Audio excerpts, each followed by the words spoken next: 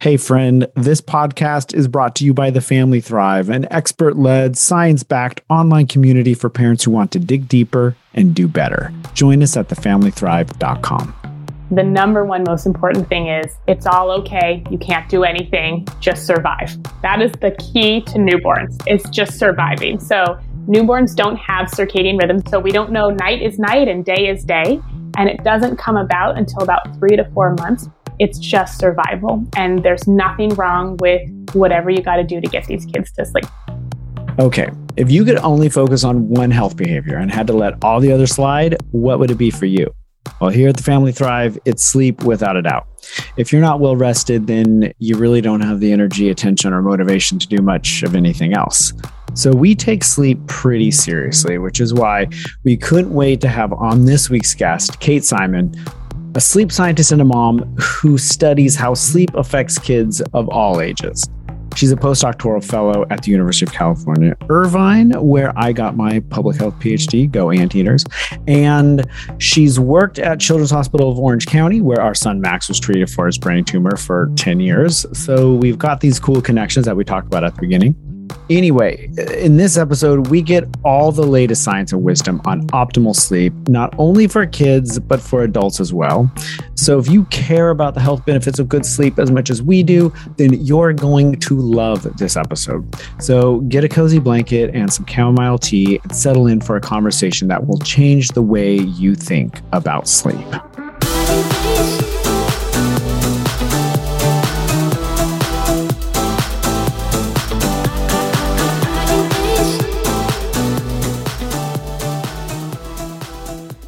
I wanted to know about your experience with Matthew Walker, who I've heard on a number of podcasts. And he's like, in my mind, he's like the sleep expert. Justin's a huge fan, massive fan. Yeah. So did you know that you wanted to study sleep and then, or was it that experience that got you into studying sleep?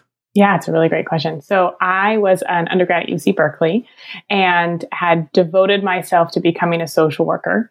And then towards the end of my senior year, I said, well, maybe this isn't exactly what I want to do. I end up taking a science of sleep class from Matt and figured out, nope, this is what I want to do. I want to be a sleep researcher. So from there, I asked to join his lab and got the opportunity to. He had just moved to Berkeley from Harvard. Before that, I'm not positive. Joined his lab as a research assistant and undergrad.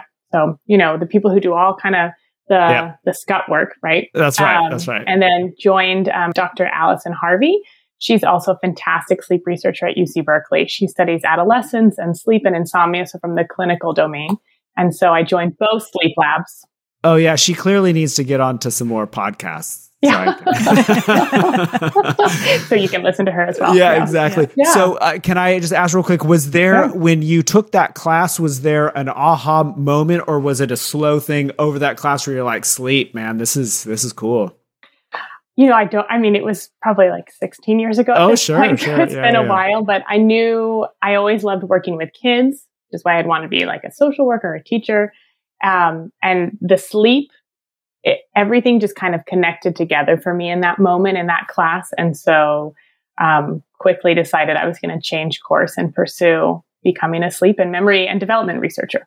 Wow, what a powerful moment when everything just sort of like clicks and comes together for you. I feel like it's part of the magic of college is exploring different things and having access to things that you wouldn't normally, just think of. Absolutely. I think that is the most important thing is also, I tell this story because I truly devoted everything to being a social worker up to that point. And then I switched in the last semester. And so I like to tell the undergrads that I work with that there's never a time you can't change course if you don't want to. I think that is wonderful. It's a beautiful message. My mother went back and got a PhD when I was in high school and then totally changed her career as well. And it helped me see that not everything is just about a linear, kind of path forward and finish in a certain amount of time and find what you want to do. That the journey of life can take us into new and wonderful directions. So that's amazing. Does your interest in social work or your background, really studying that much in social work, inform your work on sleep or research or anything in any way? Because that's like more like kind of society, like systems, you're studying like when you're going into social work, you're learning a lot about how we've constructed our society, about inequity, about all sorts of different things. And then you go into this scientific research and it's a bit different, but do you see connections? I mean, I do. I think that it also helped me decide to add on a clinical PhD. So I started a program in a cognitive neuroscience PhD and added clinical so that I could really see the person as the whole. So at research, we're really at this kind of micro level at times. So the research I do is very basic. How are these cognitive processes unfolding? What are the kind of small roles? And then I also studied at the clinical level so I could see, well, how does this actually translate to the person? And kind of that navigation between those two spheres is what I love the most. And I think what my background helped me support. Totally makes sense. So the next step for you was to go to the University of Arizona. And so we both have ties there. I was born in Tucson. And although I think only a few people in my dad's family went to the U of A, the entire family. They all went. Yeah. Just living in Tucson. It's like, that's the, U of A football, U of A basketball, go baseball, softball. Every single sport, like volleyball, it doesn't matter. So tell us about your time in Tucson or at the U of A. How did this shape what you're doing today? Yeah. So I had a fantastic time. I love Tucson. I recommend it to everybody, similar to your family. So I went to graduate school there from a cognitive neuroscience PhD is where I started. And I worked with doctors Lynn Nadell, Dr. Rebecca Gomez, and Dr. Dick Bootson. So I went in knowing I wanted to study sleep, memory in kids. I've been pretty true to that since. And so Dr. Bootson was a sleep guru. He's since passed away, but really helped kind of initiate some of the initial sleep treatments. So very big in the clinical world. Dr. Lynn Nadell is a huge figure in terms of hippocampal dependent memory. And Dr. Gomez studies development. And so I got to have all three as my mentors. I was incredibly lucky and worked with all three to really try and hone my interests and hone my understanding of these three very disparate areas, but to intersect them together and study that intersection. So you knew going in it was sleep, memory, kids. What did this come through your work as an undergraduate researcher with Matthew Walker, or was there some other impetus for you to be interested in these three I things? think Matt's class, I was like, this is what I want to study. And so he did sleep and memory in adults. And so I got that memory and sleep component. Dr. Harvey did adolescence. And then I actually had joined a third lab in undergrad, Dr. Joseph Campos, who is a huge infant development researcher. And so kind of started getting that experience in those labs. And that is what I took with me to graduate school.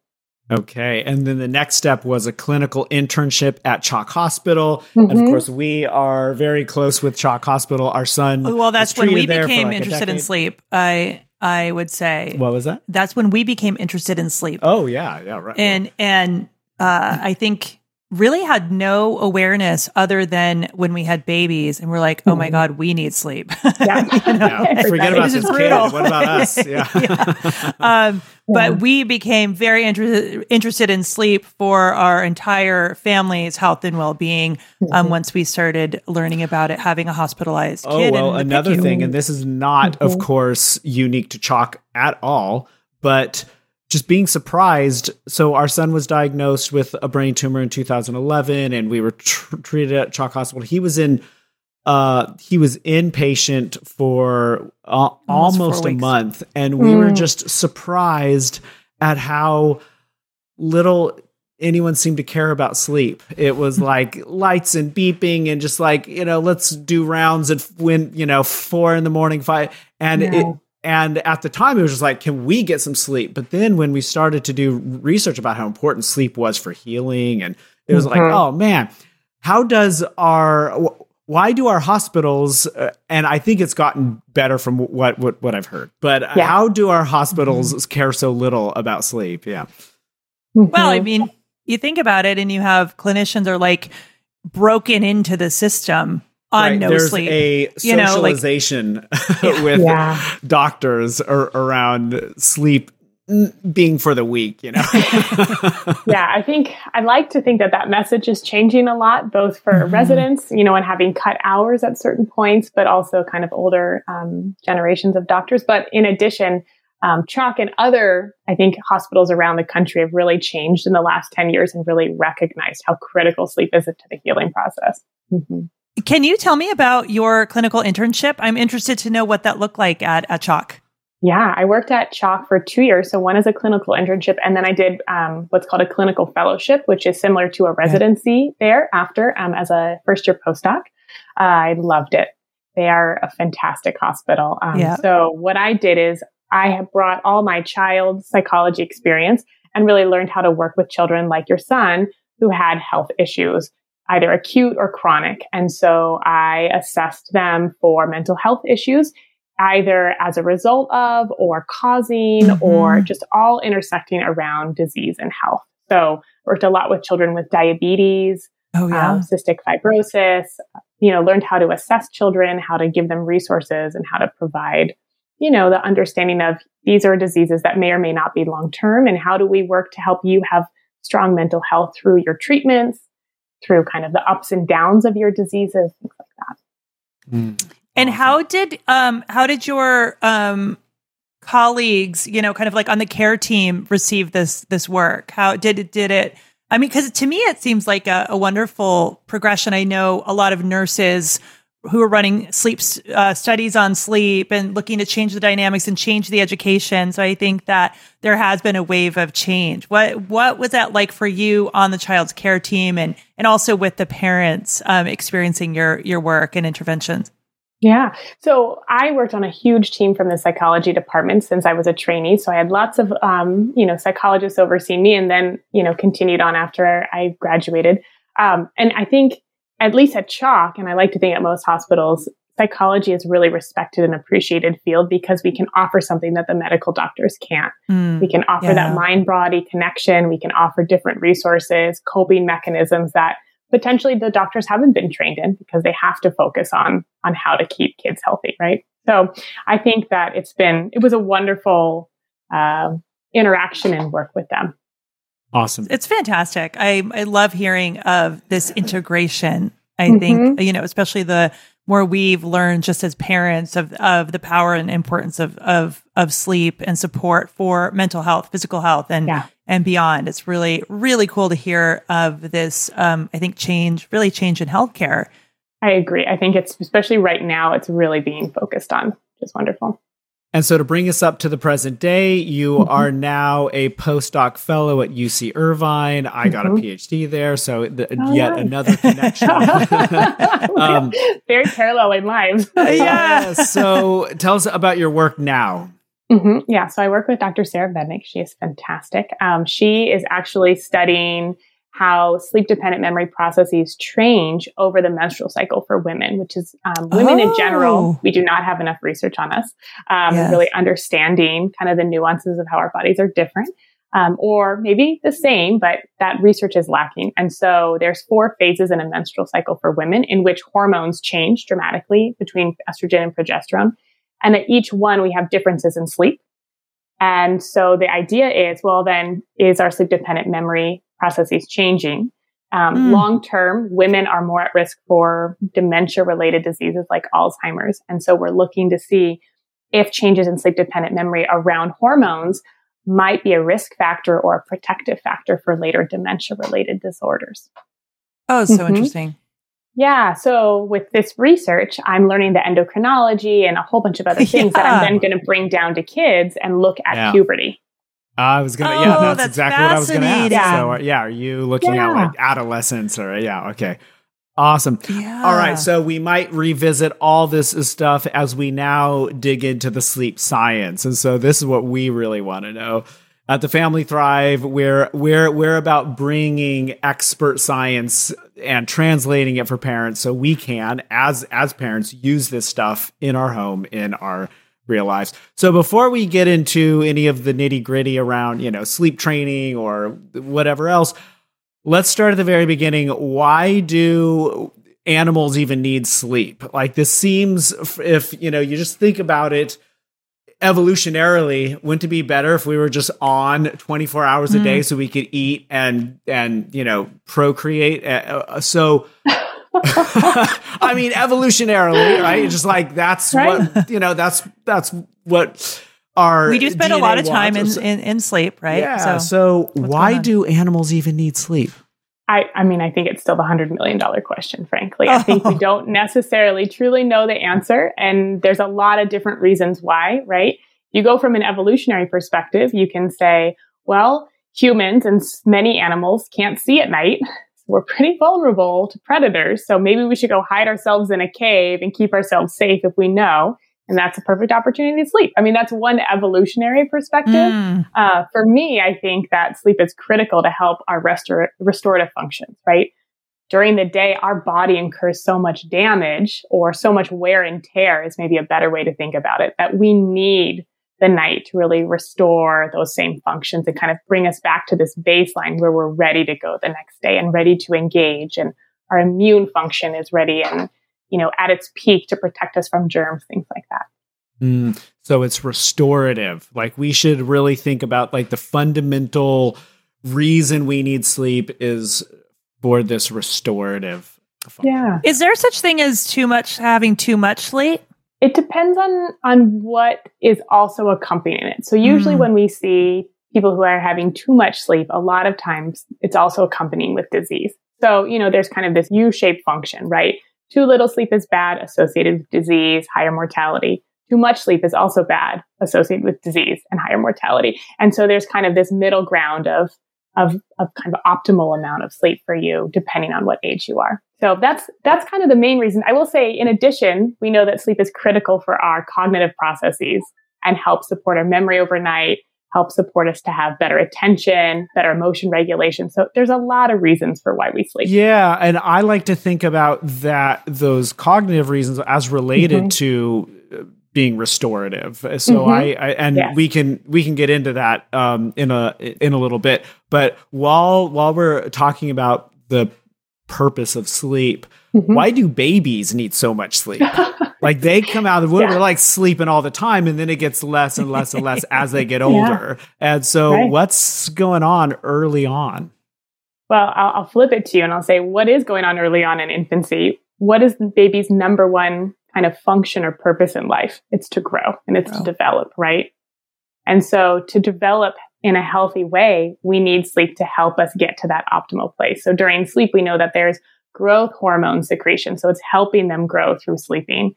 We know that they're constantly taking in the knowledge of the world around them. I used to study infant sleep at the U of A, as we talked about. And so we know that infants are these amazing mini statisticians, and that's how they acquire language. They're constantly picking up on those statistics of language. And my work showed that over just a short nap, infants are able to retain statistical properties of language, where without that short nap, they're not able to. We know sleep is doing these important functions of helping stabilize this new knowledge at tiny little intervals moving forward. So they have. I have a question about that, though. Does it matter if that nap is in a stationary location or in a car seat or in a stroller? I remember there being a lot of debate around this, the quality of it, according to location or movement. I think that's a really good question. I think the jury's out on terms of, I only studied babies sleeping in a crib. So I can't generalize my findings, but I will say sleep is sleep.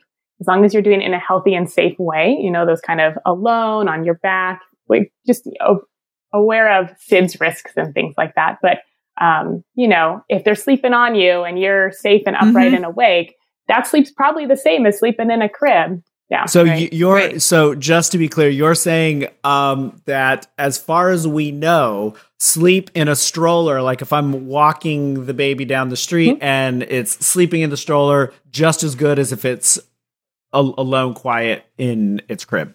I mean, I think the question actually I'll flip back to you is, we know that when we sleep, we have certain brain rhythms and certain stages of sleep. And the question is, are the infants able to get the right amount of stages during the stroller nap versus at home? I don't think we've ever actually studied that question. Oh, it's got to be.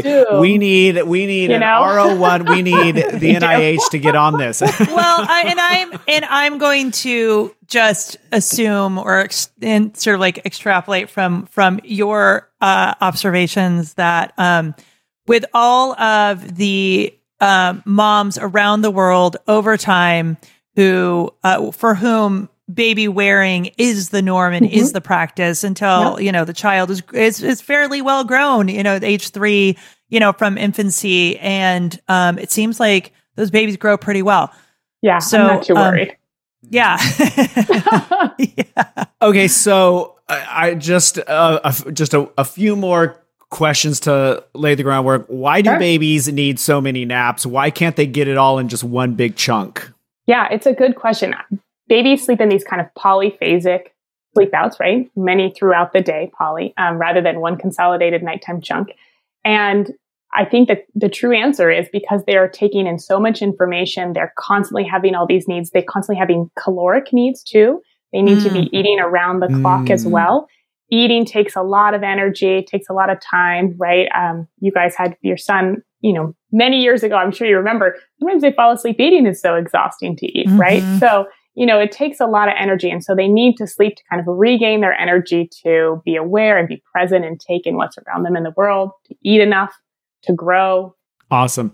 So is sleep serving different developmental or cognitive developmental purposes at different ages? Or is it basically the same thing of, consolidating memory and some of the other functions that you've already mentioned? So is it the same thing, but it's just a lot more, when we're babies, or are there different things going on at different ages?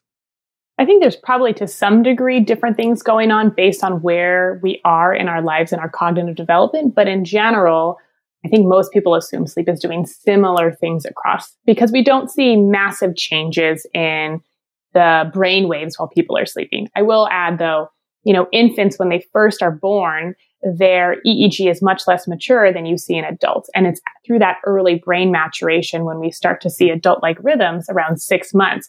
So sleep is helping to support brain maturation in that very early lifespan, but also growth, immune functioning, energy needs, that sort of thing. I'm curious about infant sleep cycles. Do they have as much REM sleep as children and adults? Yeah, really good question. I love infant sleep, so I could talk about this all day.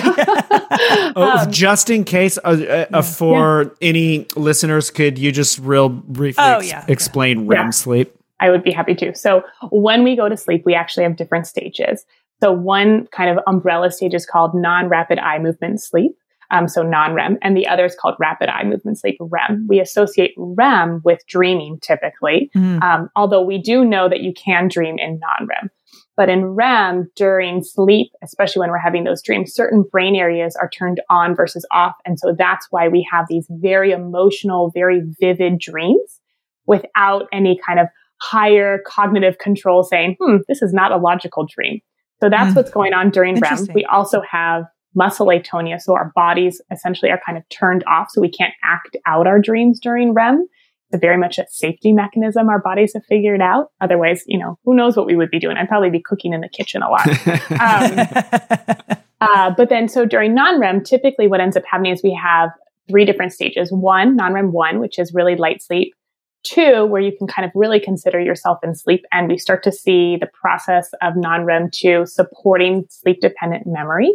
So we know that the more you have it and certain features within sleep, the more of those features you have better memory. And then stage 3, which is our deep sleep, slow wave sleep. And that's really considered the restorative sleep as well, and also very linked to memory. So in terms of REM and non-REM, in adults, we have 90-minute cycles. So we go through all of these stages in 90 minutes, and then we'll kind of come up for a little quick second and wake up and then go back down into these 90-minute cycles. But in infancy, we actually have 50-minute cycles where we go through them. And at birth, you typically are born where you're having 50% REM and 50% non-REM sleep, which dwindles down dramatically in that first year of life. So at the end, I think we typically have about 20 to 30% of REM sleep alone as adults. Interesting. Across a full night. Across a full night. Yeah. Yeah. So there's a lot of theories on what's REM's doing. We know it's like, essentially the brain, all the sensory areas of the brain are really turned on during REM, right? You have these vivid dreams, very emotional. So one way some people think about it is it's the scrimmage to the game. It's setting all your sensory areas up and ready so that when you acquire the information during wake, you're ready to, retain it and know what's going on. Really cool.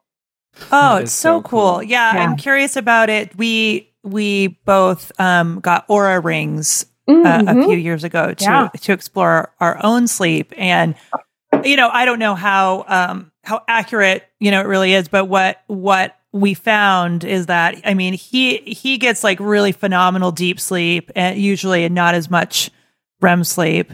And I am the opposite. I tend to get like super amounts of REM sleep and not as much deep sleep. Although, so okay, could you tell us, do you have an opinion on these sleep wearables? Yeah. Good question. Yeah. I will say they're not EEG, so we're not, checked into your brain what's exactly happening, but Aura rings are phenomenal. They're probably the best wearable right now. Although I don't know if I'm allowed to say that, but I think so. I think in general, wearables are great. We use them in our research as well. So we have some great findings just because they're tracking your heart rate variability, right? And really giving insight into that. Yeah. Oh no, I learned a ton in maybe the first 6 months or so wearing an Aura ring. And then after that, it was more just confirmation of like, yep, I know I had 2 drinks of alcohol last night. And sure enough, that's exactly what happens. I have really terrible sleep. So I have, over the years, I took a class that did a lot of sleep science at UC Irvine. It wasn't a part of my dissertation, so I didn't do any deep dives. But then, of course, reading Matthew Walker's book and listening to a bunch of podcasts and talking with other experts, I've come to think about like the 3 important things that I want to think about as a parent around sleep is sleep duration. Like I want to make sure my kids get enough sleep, in terms of amount, but then also high quality sleep. And so I've seen studies where, having enough light on in the room can disrupt quality of sleep. So I'm thinking not just about duration, but I'm thinking about quality as well. And as you said, so, quiet, dark, cool enough so the temperature matters. And then the third one, which I've seen epidemiology on, but I don't know what you think about this timing. So, if like we should be getting sleep at night, and that if we dramatically shift when we're getting those 8 hours, that can make a difference. So duration, quality, and timing. What do you think about this? Am I in the ballpark? Yeah, you're spot on. I agree with all 3. I saw your pre-notes about it and I was like, yep, you know it. Per the third one, at least, we have a circadian rhythm where our body has different phases where things are up and things are down.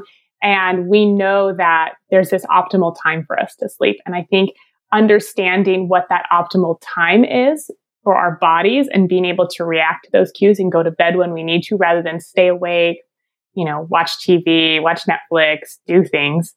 I think that's really key as well for kids is making sure we catch them in that window they need to go to sleep. So could you real quick, I think I left off this key term that I love to talk about with parents, which is circadian rhythm. So could you really, could you real briefly talk about that? Sure. Circadian rhythm is essentially our bodies respond in certain rhythms throughout the day, across the day. And so what it just essentially means is we have this internal clock mechanism that's saying, okay, now it's time to wake up. I want my cortisol up. I want to get up and go during the morning. And then at night, we have our melatonin come on. Melatonin is a hormone that tells our body, it's a timing mechanism. Okay, it's time to go to sleep. Let's get ready. Let's kind of calm ourselves and get ready for bed. And then we go to bed. So people in general, you can kind of think of them as owls and larks. So we have a preference. And we think this preference of whether we want to stay up late or go to bed early is related to our circadian rhythm. But honestly, that research just still needs to be done. If the preference matches our circadian rhythm, it's not 100%. It's just, It's an idea. It's a theory right now. Okay. So real quick. Yeah. I have a little bit of a bone to pick about this owl and lark thing, because I've seen a couple, and I don't know how trustworthy these studies are, but I've seen a couple where, or maybe it's just one, but I feel like it's been more, where researchers have taken people and have studied them out camping, like in the woods, like no artificial light. Yeah. Well, so this one that I'm thinking of is particularly with camping, so that they could just see the effect of extended time of all they have is the sun going up and going down. And then how does this, and what they found was that regardless of owl or larks, they all started to go to bed around the same time. And so I'm wondering if the owl and lark thing is really just a sensitivity to artificial light, and that the owls are less or maybe more sensitive to the artificial, and so are staying up later, and the larks just are not, and so they're going to bed earlier. I don't know. What do you think about this? Yeah, I think it's totally possible. I also want to point out that owl and lark is really a kind of a social term of what's your preference, right? Cognitively, what your preference is. Are you someone who likes to stay up and kind of push their boundaries also a little bit more? It could also be related to all of these things, separate from what your underlying circadian rhythm is. What I'm thinking, though, is that the owl is stimulated more by the artificial light, and so enjoys staying up, and so it is just a more enjoyable thing, whereas the lark, like this one here, is like, oh, the artificial light, I feel like it's brutal, and I avoid it at night, and so by like 9:30 p.m. I'm just like done. Yeah, but it's not just that, it's that you cannot sleep in. Even when you were a teenager, you report you didn't sleep in. I remember having to be woken up for kindergarten, loving to be up late at night in kindergarten and having to be dragged out of bed like that early. So maybe it's just in the ability to sleep in. What? And I've always been phenomenal at sleeping in, but you've never been able to sleep in. I mean, could that have something to do with it? Yeah.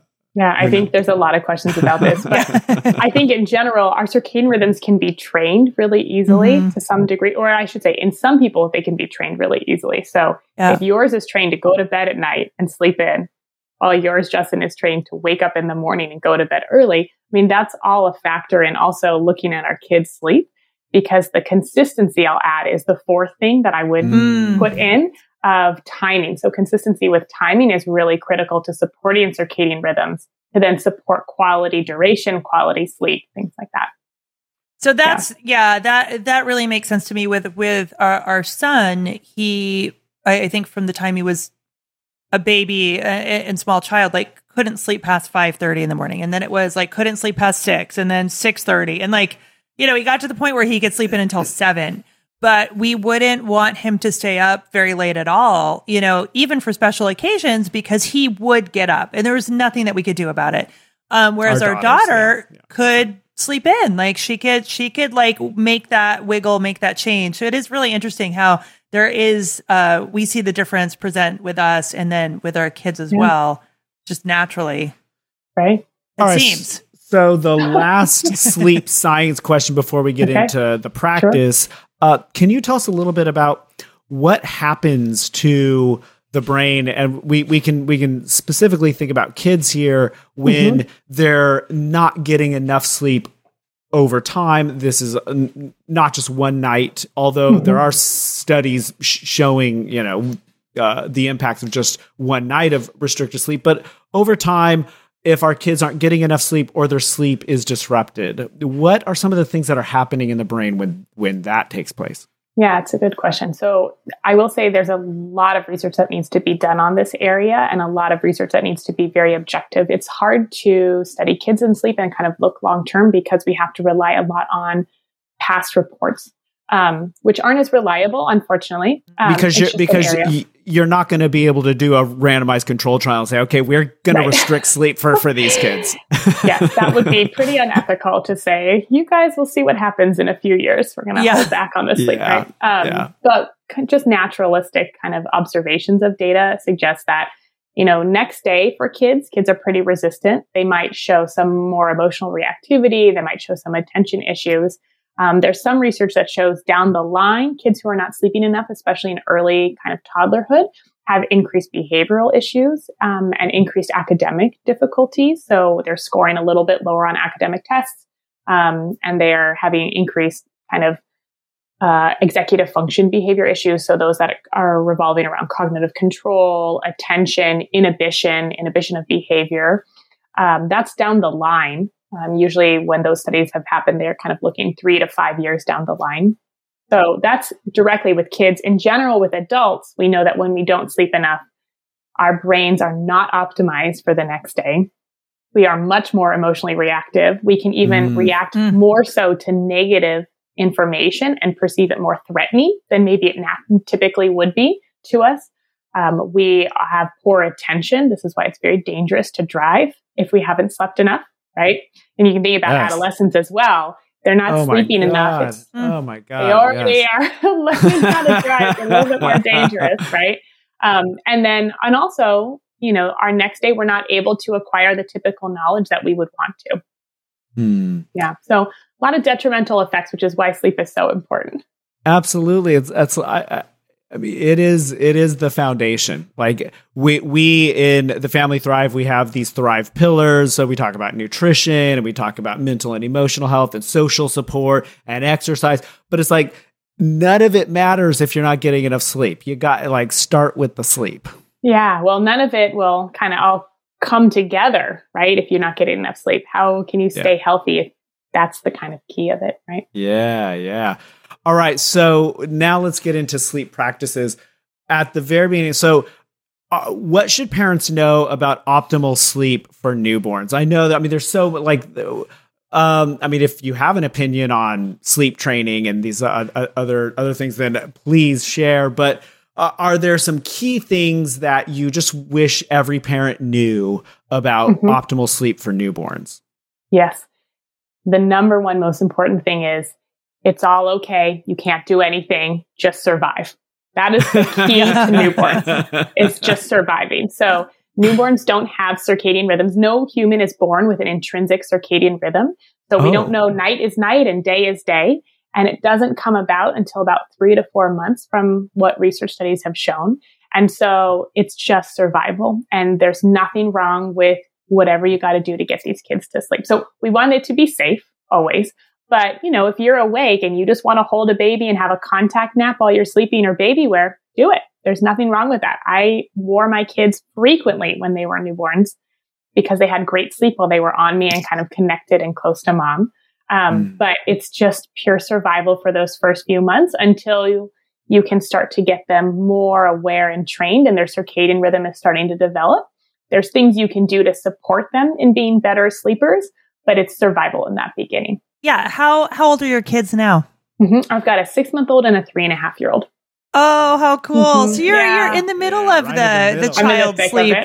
Yeah, for sure. In the thick of it, yeah. And it's like just when you get them sleeping, it seems like then they're teething again and then, up again. And it's just, it's a lot going through those toddler years. Yeah. Well, how do you feel about the concept of sleep training or trying to teach a child to self-soothe to go to sleep?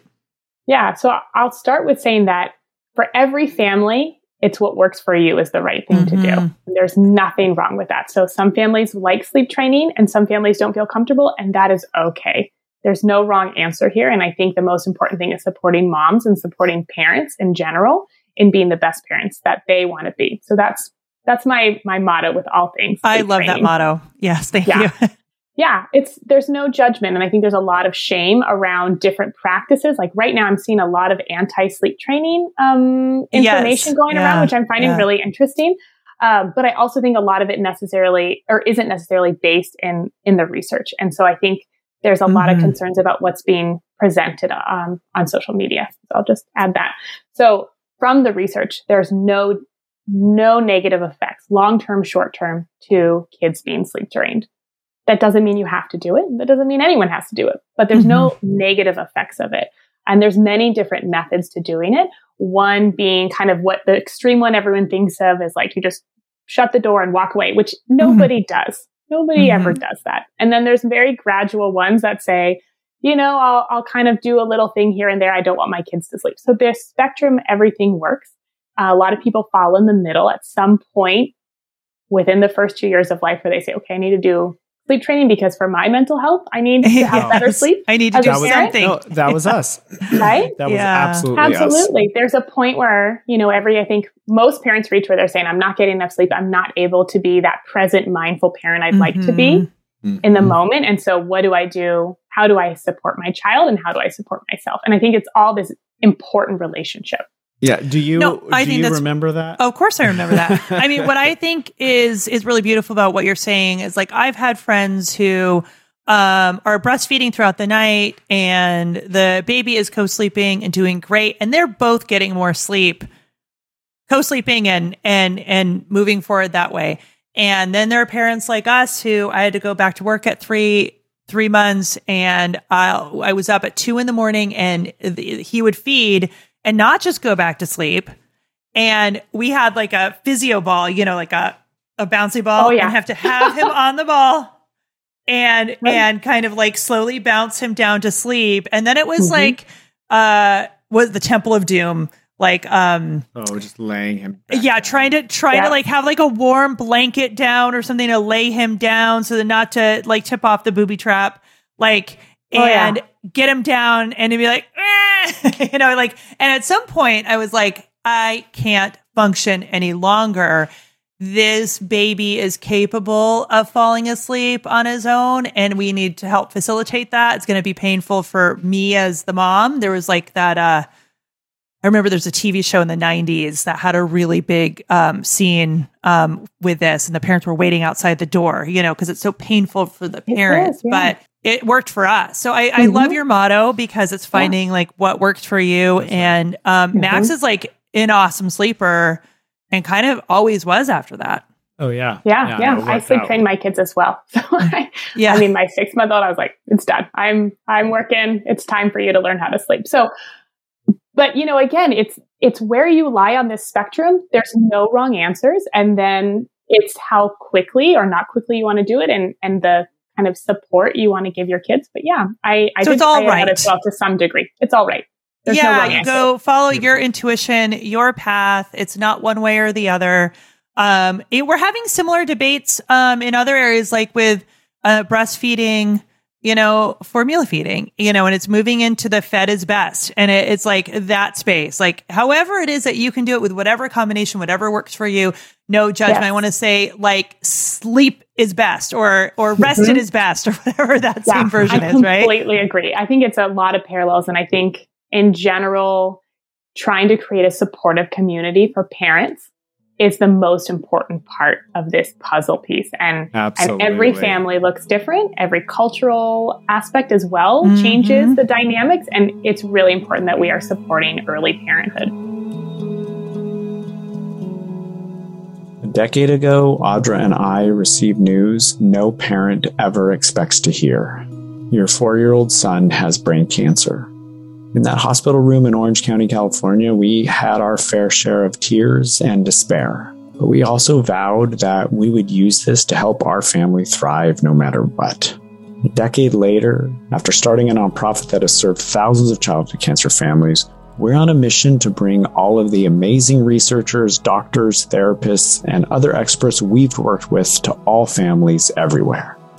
That's why we created The Family Thrive, an online platform and community of top health and wellness experts and parents like us who are looking to thrive against the odds. It has fresh daily expert articles on topics that matter to parents like us, like how to cook a superfood meal in under 20 minutes, or the latest sleep science that can boost our kids' mental health, or simple things we can do to thrive as parents. We have top credentialed experts breaking it all down into bite-sized chunks of actionable wisdom. And when they say it takes a village to raise a family, well, this is our village, and it's filled with quick bite expert wellness information and conversations that are designed specifically for busy parents. And when you're ready to dive deeper, we also have group-based workshops written and led by PhD researchers, psychologists, and clinical dietitians. This village is all on your phone, at your fingertips, whenever you need it. Join for free today at thefamilythrive.com. So kids move out of infancy, toddler, young kids.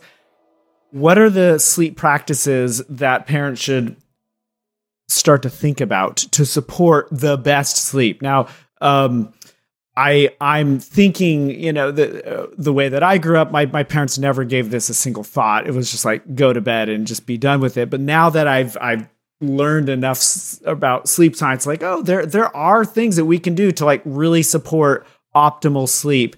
And I think about them not just in terms of the nighttime practices, but also daytime practices as well, to support a healthy circadian rhythm, so that when we're awake, and when we're asleep, we're asleep. So could you, I guess let's start with the daytime practices. What are some things during the day that parents can do to support the best sleep for their kids? Generally, the biggest thing is keeping a similar structure and schedule, both on weekdays and weekends. That's probably the biggest factor of everything. Having kids wake up similar times. We usually say within an hour, kind of, if this is bedtime, an hour before, an hour after. That's kind of the goal. Help support that circadian rhythm. And same with at night, getting some wake light right at the very beginning. So going outside, if you're in beautiful California, having breakfast outside, or walking around a little bit before school in the sun, that also helps because light travels in through our eye, hits what we call our suprachiasmatic nucleus, which is our clock in our brain, and says, okay, it's time to wake up. Let's reset this and let's get going for the day. And that's really important. Yeah. So are we talking like 5 minutes, 15 minutes, 30 minutes? Yeah. What's the best amount of time? I think 15 to 30 is probably pretty good. I mean, I think it depends on how strong the light is, right? If you're in Arizona and Tucson, you don't need as much because that light is really bright. Yeah, right. Maybe being in Seattle where you're not getting as much light with the clouds, it's going to be a little bit longer. It's really about the amount.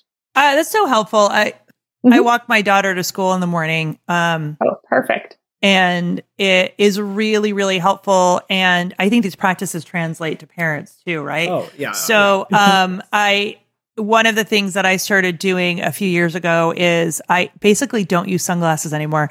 And I use them if like I'm in somewhere with glare or whatever, like a hardcore, harsh light environment. But just like during the day, I stopped using sunglasses. So just going out. And then I was also aware of my contact lenses.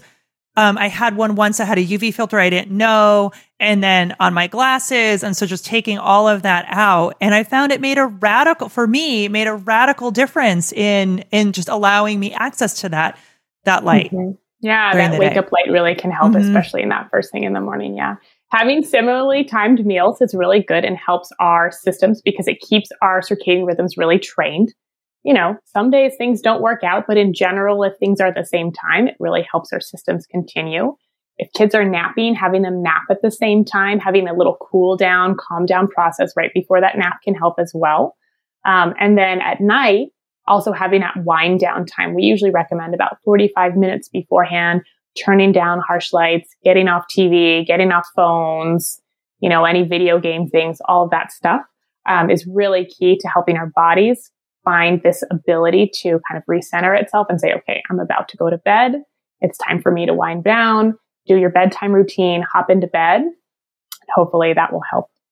All right. So this gets into the nighttime practices. So, I'm aware of research around the circadian rhythm with our metabolism. And so to make a long story short, it's better to eat more when the sun's up than rather when the sun's down. Yeah. So what would be like an optimal time, or let me rephrase that. When should be a time when parents should say, okay, the kitchen's closed, like no more food? Well, I think that's a tough question to answer only because some kids have different caloric needs and intakes. And if you follow nutritionists and doctors, some doctors recommend their kids have a little snack before bed to kind of keep them going through the night. In adults, it's a little easier to say that you want to have a space between dinner and bedtime. But with kids, you essentially want to have that space as well. But if your kid isn't able to do it, it's not something you should be following. Okay. So then let's just turn to parents. When should parents for themselves say, all right, I want to be done with what I'm eating so that I can get the best sleep? I think the goal is typically about 3 hours. I think some people say 4, some people say 2. I say around 3. So if you're having dinner at like 6, go to bed at 9. You have a dinner at 7, you're ready to go to bed about 10. What about exercise? Should we try to reduce exercise in the evening, try to keep it all in the daytime? So we used to think that you needed to exercise right in the morning, and that's the optimal time. Some recent research has just come out saying, well, if you exercise at night, it doesn't affect your body and your sleep. So I'll say the jury's still out in that. But again, keeping exercise at a similar time of day helps your circadian rhythm so that it knows, okay, now's my exercise time. Now's my eating time. Now's my time to go to sleep. So this consistency piece. Consistency is really key. Mm-hmm. Okay. And then when should we think about having the screens off in order to promote this winding down towards bedtime? 45 minutes is probably the minimum. Minimum of 45 minutes. What about... which is tough for kids and adults. Yeah, and adults. I mean, when you're reading Twitter at night. Yeah. I love Twitter. I love Twitter. And I don't get it during the day. So like my bedtime is my Twitter time. I will say as a clinician, I say, unless it's a problem, it's not a problem. So if you don't have any problem falling asleep and you're looking at Twitter right before you go to bed, it's not a problem. But if you're having a problem falling asleep or your kid's having a problem falling asleep and you're saying something's not working, let's look at the structure, let's look at the schedule, that's when you want to start tweaking things around. So we're not going to go in there and say, let's fix everything when nothing needs to be fixed. You're getting good sleep. But in general, we do know that these things can help sleep. Got it. Oh, I think that's great. That's super helpful. What about turning the lights down as the sun goes down? Is that a helpful practice for people? With winter happening, it's going to be earlier and earlier. But yeah, all of these things are important. But having lights come down, having screens up. I mean, if you think about a screen is right here and we're looking right at it, you're really getting a lot of light from that. So the lights do the lights have to be off or can they just be turned down? Just down. So that we're seeing just down. Just down. Yeah. Just down. They don't I know. I have those night modes are really good right now. Yeah. I have a visceral reaction to artificial light at night. Like I really don't. It's like a campfire out front because you can, and our neighbors are like, when we first moved into where we live now in Georgia, our neighbors were like, what is happening? You have no lights on at night. Yeah, it's like, Justin goes around and turns them off if anybody turns them on. So what about blue light blocking glasses at night? This has been a popular thing for adults who want to optimize, their sleep. What do you think about these? I think it's totally possible. If it works for you, it works. I mean, I think also just turning down, putting on night modes is another way to do it. So I don't think you need them, but they can help. So like any way that you can reduce the amount of artificial light that's coming into your eyes. Yeah. Now, a lot of folks use blue light blocking glasses during the day if they're on a computer a lot. I don't know anything about that. Is that something that could be, you? It sounds like you still want to maybe get outside and get some sunlight if you're in that situation. Yeah. Artificial light is not going to give you that same amount that being outside will. And so that's really what it comes down to is getting that sunlight. Do you know? So I don't know really what a lux is, but they it's a way to measure how much light is being emitted. So could you give us or do you know the difference between indoor lights, like if you're in a classroom or an office, what the lux is compared to if you walk outside and it's a relatively sunny day? Yeah, off the top of my head, I can't, but I know it's like thousands different. It's huge, like very little versus huge difference. Yeah. All right. Yeah. So that's, I often think about that because I remember I'm not in an office anymore, but when I was, I would think that I need to get out and just get that sunlight for even just a couple minutes. I feel it. I don't know if it was a placebo effect, but I would feel much. I still do it now. Better. Yeah. So bad. Get a little sun. Get going. Sunlight breaks. Okay. So now, kids are in bed, sleeping. How can we arrange their environment to support optimal sleep? What are some of the things that we should be thinking about with their rooms? So in general, sleep hygiene is a really common term. It's not the best term probably because it kind of sounds funny, but having a cooler room, having it darker as much as kids feel comfortable with. Certain kids can't sleep fully in the dark, and that's okay for that kind of season of life. Having them be in a comfortable bed, so one that they feel safe and content, warm enough, those kinds of things. Having white noise can help a lot, or just in general quiet. Mm-hmm. So white noise, what is the consensus on white noise? White noise can help block out kind of these environmental sounds. And I think that's where it really comes into play. So if you're in a noisy area, or for example, you've got other noisy kids in the house, or noisy pets, it can help kind of maintain a specific level. Quiet or white noise, dark, and then cool. I have seen recommendations that like the optimal temperature should be in the high 60s. Is that right? That's what some people say. I'll say I don't sleep in that cold room. So I think it's also to some degree a personal and preference choice, right? All right. Yeah. All right. I mean, my infant won't sleep that in that cold of a room. So yeah. I'm super glad to hear about white noise because we definitely use it. One thing I hear from parents is what I want to make sure that I'm not inserting something in my child's sleep routine that will cause like some sort of dependency. Not necessarily chemical dependency, but like some sort of like, does that mean they can't sleep without it? And that's a challenge, right? So, along similar lines, melatonin, use of supplemental melatonin. What are your thoughts on that? Yeah, I mean, I think it's something to discuss with pediatricians when you want to use it with kids. There's not really a lot of research on use with children and not long-term research. And so in general, we know intrinsically children should be having the right amount. And melatonin in itself is actually a timing hormone. So it says, okay, now your body should go to sleep. It doesn't actually say fall asleep. It just says, this is the time. Like, here I am, I'm high. Like with your circadian rhythm, it's time to start coming down and going to sleep. I know a lot of parents use it. I know especially at times it's recommended in children with certain disorders like autism to help keep them on a schedule, because if it's a timing mechanism, if you take it at the same time, you can help train your circadian rhythm or your children's circadian rhythm. Oh, interesting. You could potentially help retrain if like you have jet lag or they're away at camp for a week and things get changed or something like that. Yeah. Yeah. But it's definitely something to discuss with a pediatrician before giving it.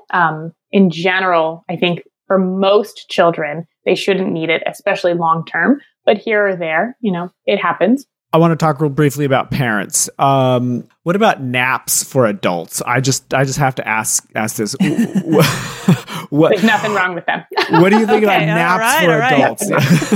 Yeah, I think there's nothing wrong with them. So naps are fantastic for you. And at different amounts, they help with different things. So short ones can kind of help regenerate you. You're able to attend to better, that's that fatigue countermeasure. A little bit longer, like 20 minutes up to 90 minutes, you can actually start to get memory benefits, have a kind of emotional reactivity reset as well. If you get a full cycle of sleep, that includes REM. So depending on the length of nap can serve different functions.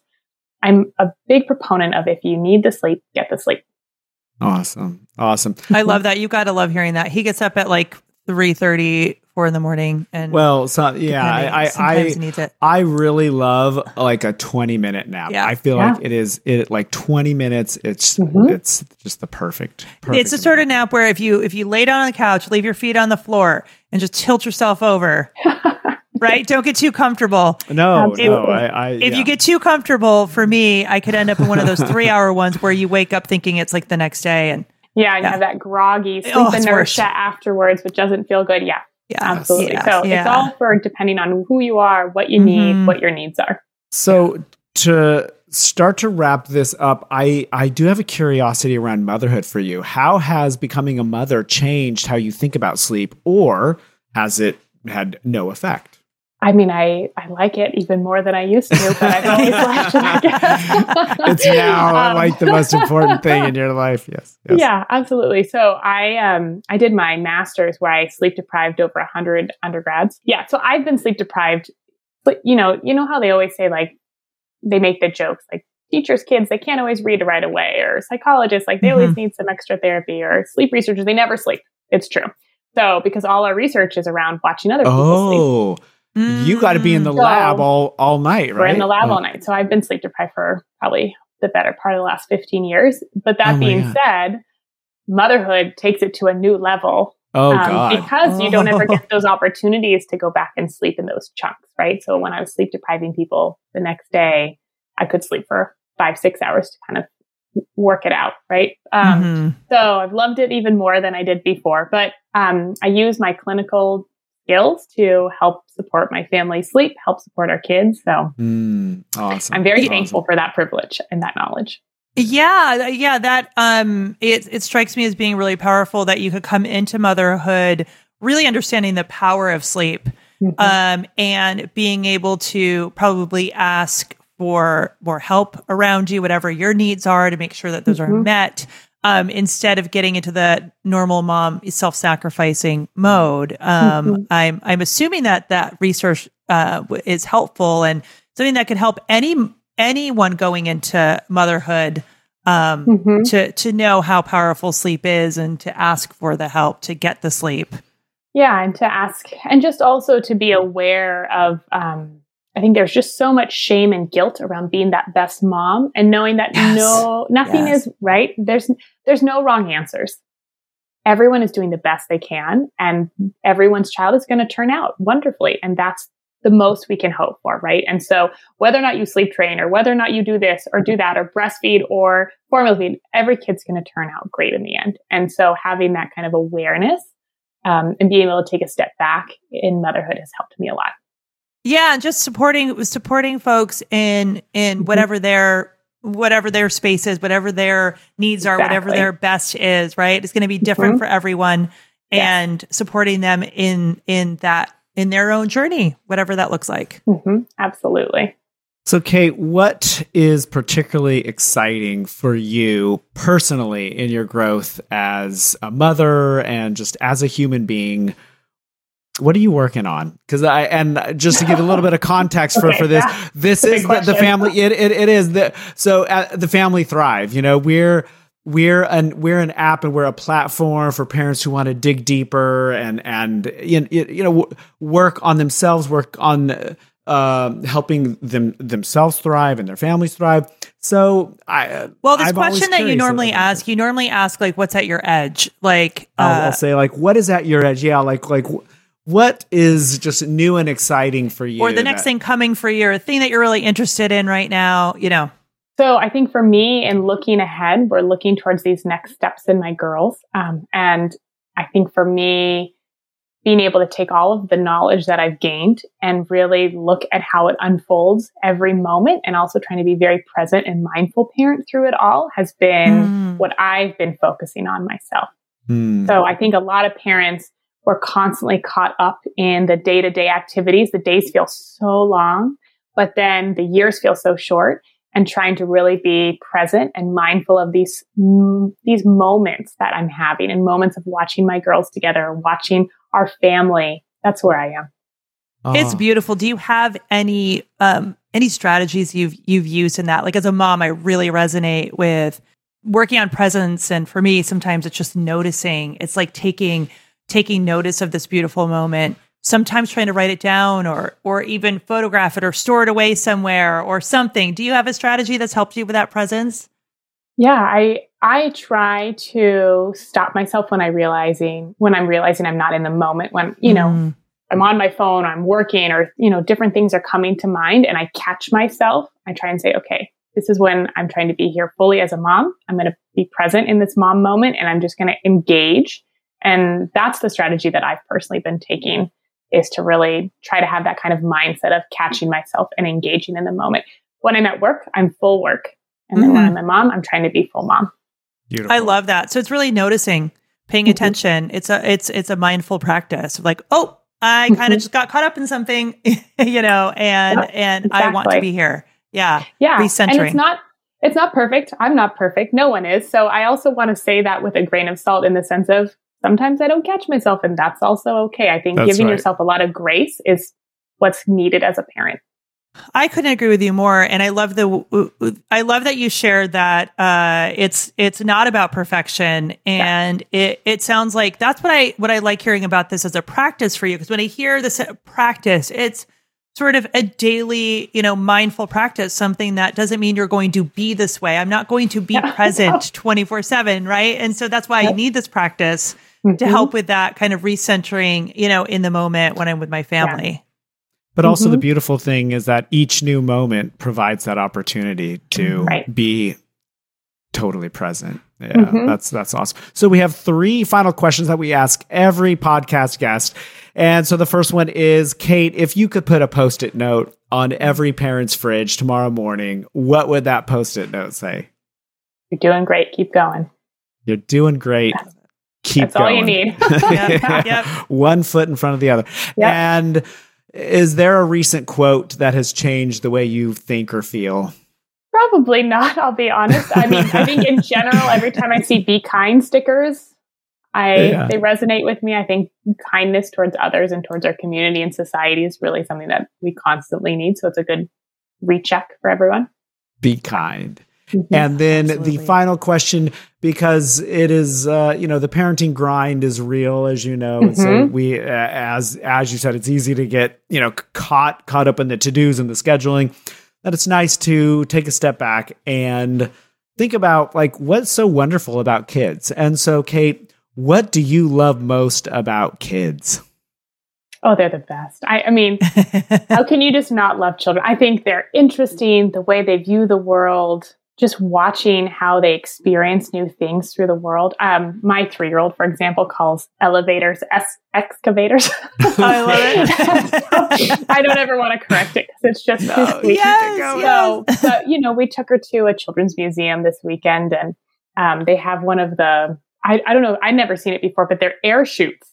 And so if you put, what were they? They were like these fluffy ball things with ribbons, and you throw it in one, and then it will shoot all around and going through, and then come out. And just watching her try and figure it out and understand was the highlight of my week. I mean, the joy she had in this moment of just watching this ball travel through these tubes and where would it come out. I think that kind of joy and that momentary experience and appreciating that and really engaging with that is one of my favorite things about being a mom and being someone who works with kids. There's no bad kids in this world. So. Oh, it's beautiful. Yeah. Put a pin in that. There's no bad kids in this world. And then, not at all. And then to be able to experience that pure, authentic state of being that they inhabit, right? Like the wonder is a state of being, and it is not self-conscious. It is not like, they're not like in the mode of social anxiety and what's going on and performative or anything like that, right? It's just like wheels turning, making sense of the world. It's beautiful. Yeah, absolutely. Oh. Kate, thank you so much for joining us. This was such a pleasure. This was so enlightening. We got so much information. I'm really excited for parents to hear this. And thank you for your research and your commitment. You have exciting things ahead. I love how you're taking the research that you're doing now and you're going to translate it to adolescents. I hope that we can use this kind of research to help kids start school later.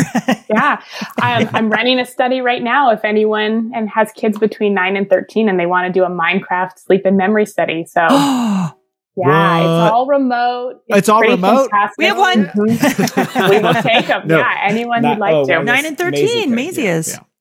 Awesome. And she plays Roblox, but close enough. All right. Yeah, we can talk about that. And anyone. How long will you be recruiting for this? Hopefully the next few years. So it's going to be a big study. But anyone would be interested. Yeah, but we're recruiting right now. Awesome. Cool. So when this podcast airs, I think later October. All right. So we'll still be going. So we'll follow up with you. Notes. We'll get the information for this and we'll put it in the show notes. That would be awesome. Great. I appreciate it a lot. Awesome. Kate, thank you so exciting. much. Thank you for having me. It was wonderful. Bye. Hey, thanks for listening to the Family Thrive podcast. If you like what you heard, please subscribe, tell it to your friends, and head on over to Apple Podcasts or anywhere you listen to podcasts and give us a review. We're so grateful you've chosen to join us on this Family Thrive journey.